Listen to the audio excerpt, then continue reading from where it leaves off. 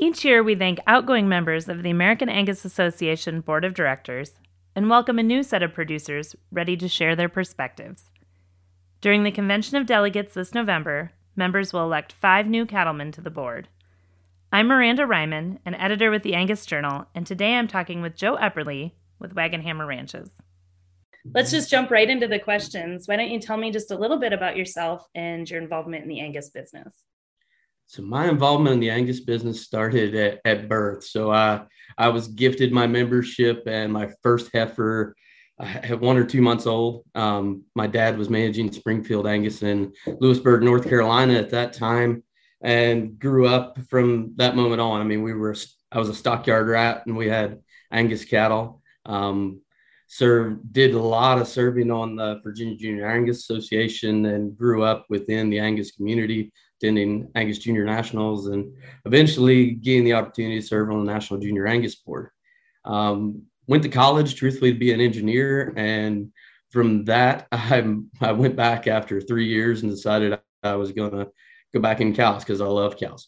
So I did that and moved on and worked at an Angus outfit and got hired by another breed association. Got the opportunity to be in charge of breed improvement for a major breed association for about 7 years, and loved it. Got to travel the country, talk to breeders, be intimately involved in a genetic evaluation, which is something that not many people get to do, and just to see the ins and outs of all the data and to research and really learn exactly how that works to put out EPDs, no matter whether it's just straight birth, weaning, and yearling or any special ones you have. And about 5 years ago, I got the opportunity to join Wagon Hammer Ranches here in Albion and Bartlett.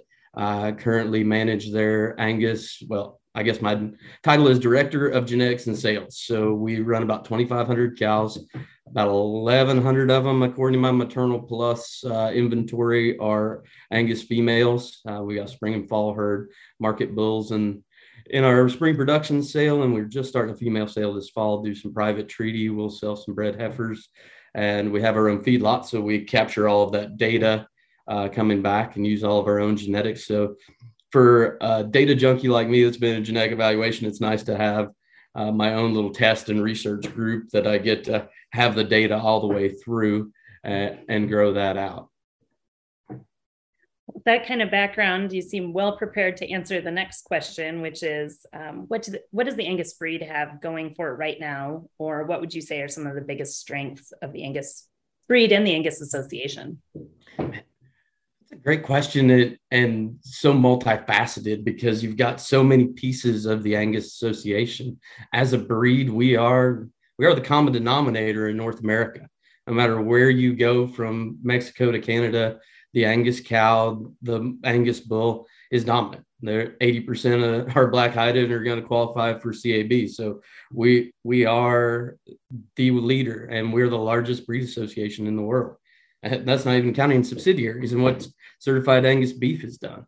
And the junior programs, AGI, and the leadership that they have within the industry, the traits and the people they have in that, API. I mean, let's just talk about what they do when we look at all the awards that just came out of the Ag Media Livestock Publication Council. I mean, they're leaders. The association is leaders everywhere we go. And I think if you look across multi-breed membership, I mean, I'm currently serving as the president of the Beef Improvement Federation. Another Angus breeder was just president, Matt Perrier from Dale Banks Angus. So as you look around, the Angus breed, not only in the cattle side, but in the people side, are leaders throughout our industry.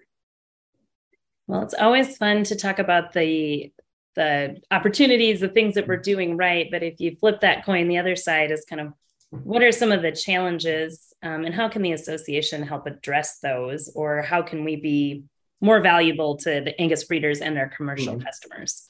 Yep. So challenges, one of the challenges we're going to see just here in the cattle cycle and with the drought that we have, registrations are and the cow herd's gotten smaller, registrations are going to get smaller, budgets are going to get tight here for a minute. But I think we're still a member service organization, then we can service those things. And cattle cycles come and go. I think the board did a great job in looking forward to that, and some of the moves they've made in the last 2 to 3 years that to prepare for something of this nature, I think has been good. It's always a challenge being on top. When you're number one, you've only got one direction to go, and so you've got to stay ahead. There's people that either within that are anti what we're doing or without that are trying to replace us. And so I think the best thing we do is turn those into opportunities. I think there's an opportunity for our breeders to be very profitable in the next 2-3 years. There's an opportunity for us to continue to push the mark where we're at genetic wise, where we're at marketing the feeder cattle side. I mean, we're going to be seeing probably $2.50 5 and 6 weights, but we still see it in Superior today. Those Angus link calves, the superior genetics that we're go through video auctions, that they have extra value. And I think the Angus Association and its service people have a great deal to offer membership and their customers going forward, both commercially and registered. Let's switch just a little bit to talk about what characteristics or skill sets do you bring to the board, or why did you decide to run this year?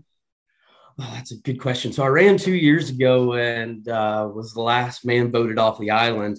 And it was a great experience, and truthfully took a year off in between. I got married, and just that, man, wedding takes a lot out of a guy.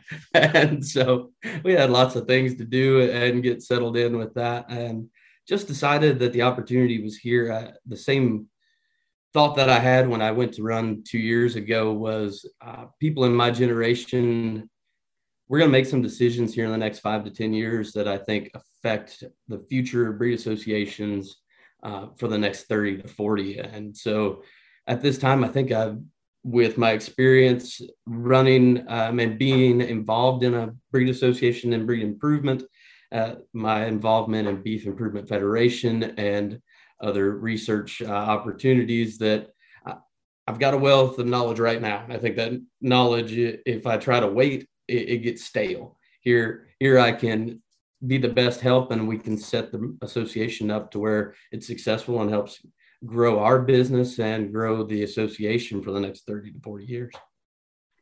Talking about those decisions that your generation is going to have to make is a great segue. What are some of the hard decisions that you believe future boards will have to make? Oh,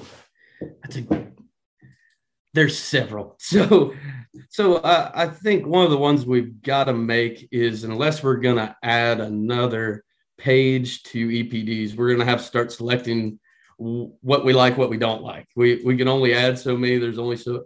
It's a great idea of diversity, and it gives people lots of things to market. But at a certain point, we've got to figure out what's economically relevant, what's relevant to the industry, what we can do, and what we can do best. I think that's going to be some decisions to make. We're going to have the challenge as an association that there are several different entities in the genomic world that they can produce their own genetic evaluations, and we're going to have competition. So we better be making those decisions. CAB continues to grow, but when we have a small cow herd and we already dominate it, do we keep a premium product? How do we keep enough product on the shelves and address that? I think our juniors is the key, and one of those things that we've got to keep developing. But how do we develop them and not just make them show kids, but how do we continue to have them more involved everywhere we go, and getting and maintain their leadership position in the industry and keep those people in the industry? That's going to be the biggest challenge. I see so many people look at my junior Angus board. There's 3 of us that are still involved, and 3 that are gone. They're doing other things. They're not involved in agriculture, maybe on the side, but they're not there day to day. And I think that's going to be one of the challenges as we make leaders, trying to get them back to animal agriculture. When I hear the list of challenges or hard things that folks think the future board is going to have to make, I'm still so thankful or optimistic when I see that there's still 7 people willing to say, yeah, put my name on that ballot. So very much so. I appreciate that. Is there anything else that you'd like people to know before November? I think it's The only thing that I would add is that it's just about a passion for both the Angus breed and the beef industry, and trying to do the right things for both of those. Um, always trying to look to the future, and as I step into a boardroom, no matter what board I've served on, I'm one of those guys. I don't like to come in with an agenda. When I was in the Breed Association world, those are probably the hardest board members to work with, were the ones that came in with an agenda, didn't come in with an open mind. I'm very inquisitive. I'm curious, and I like to have all the information and like to ask the questions and dig in the information and not afraid to make decisions, but really want to know all the information and be open-minded to both membership and staff and just what's out there. I'm thinking challenges, and I'm probably missing half a dozen that are out there that I look forward to addressing. Well, thanks so much for taking the time to visit with us today, and we'll look forward to folks getting to know you a little more in the coming months. Yep. Thank you so much, Miranda. You have a good one. I hope it rains at your place. Same to you. Elections will take place during the annual convention of delegates, Monday, November 7th.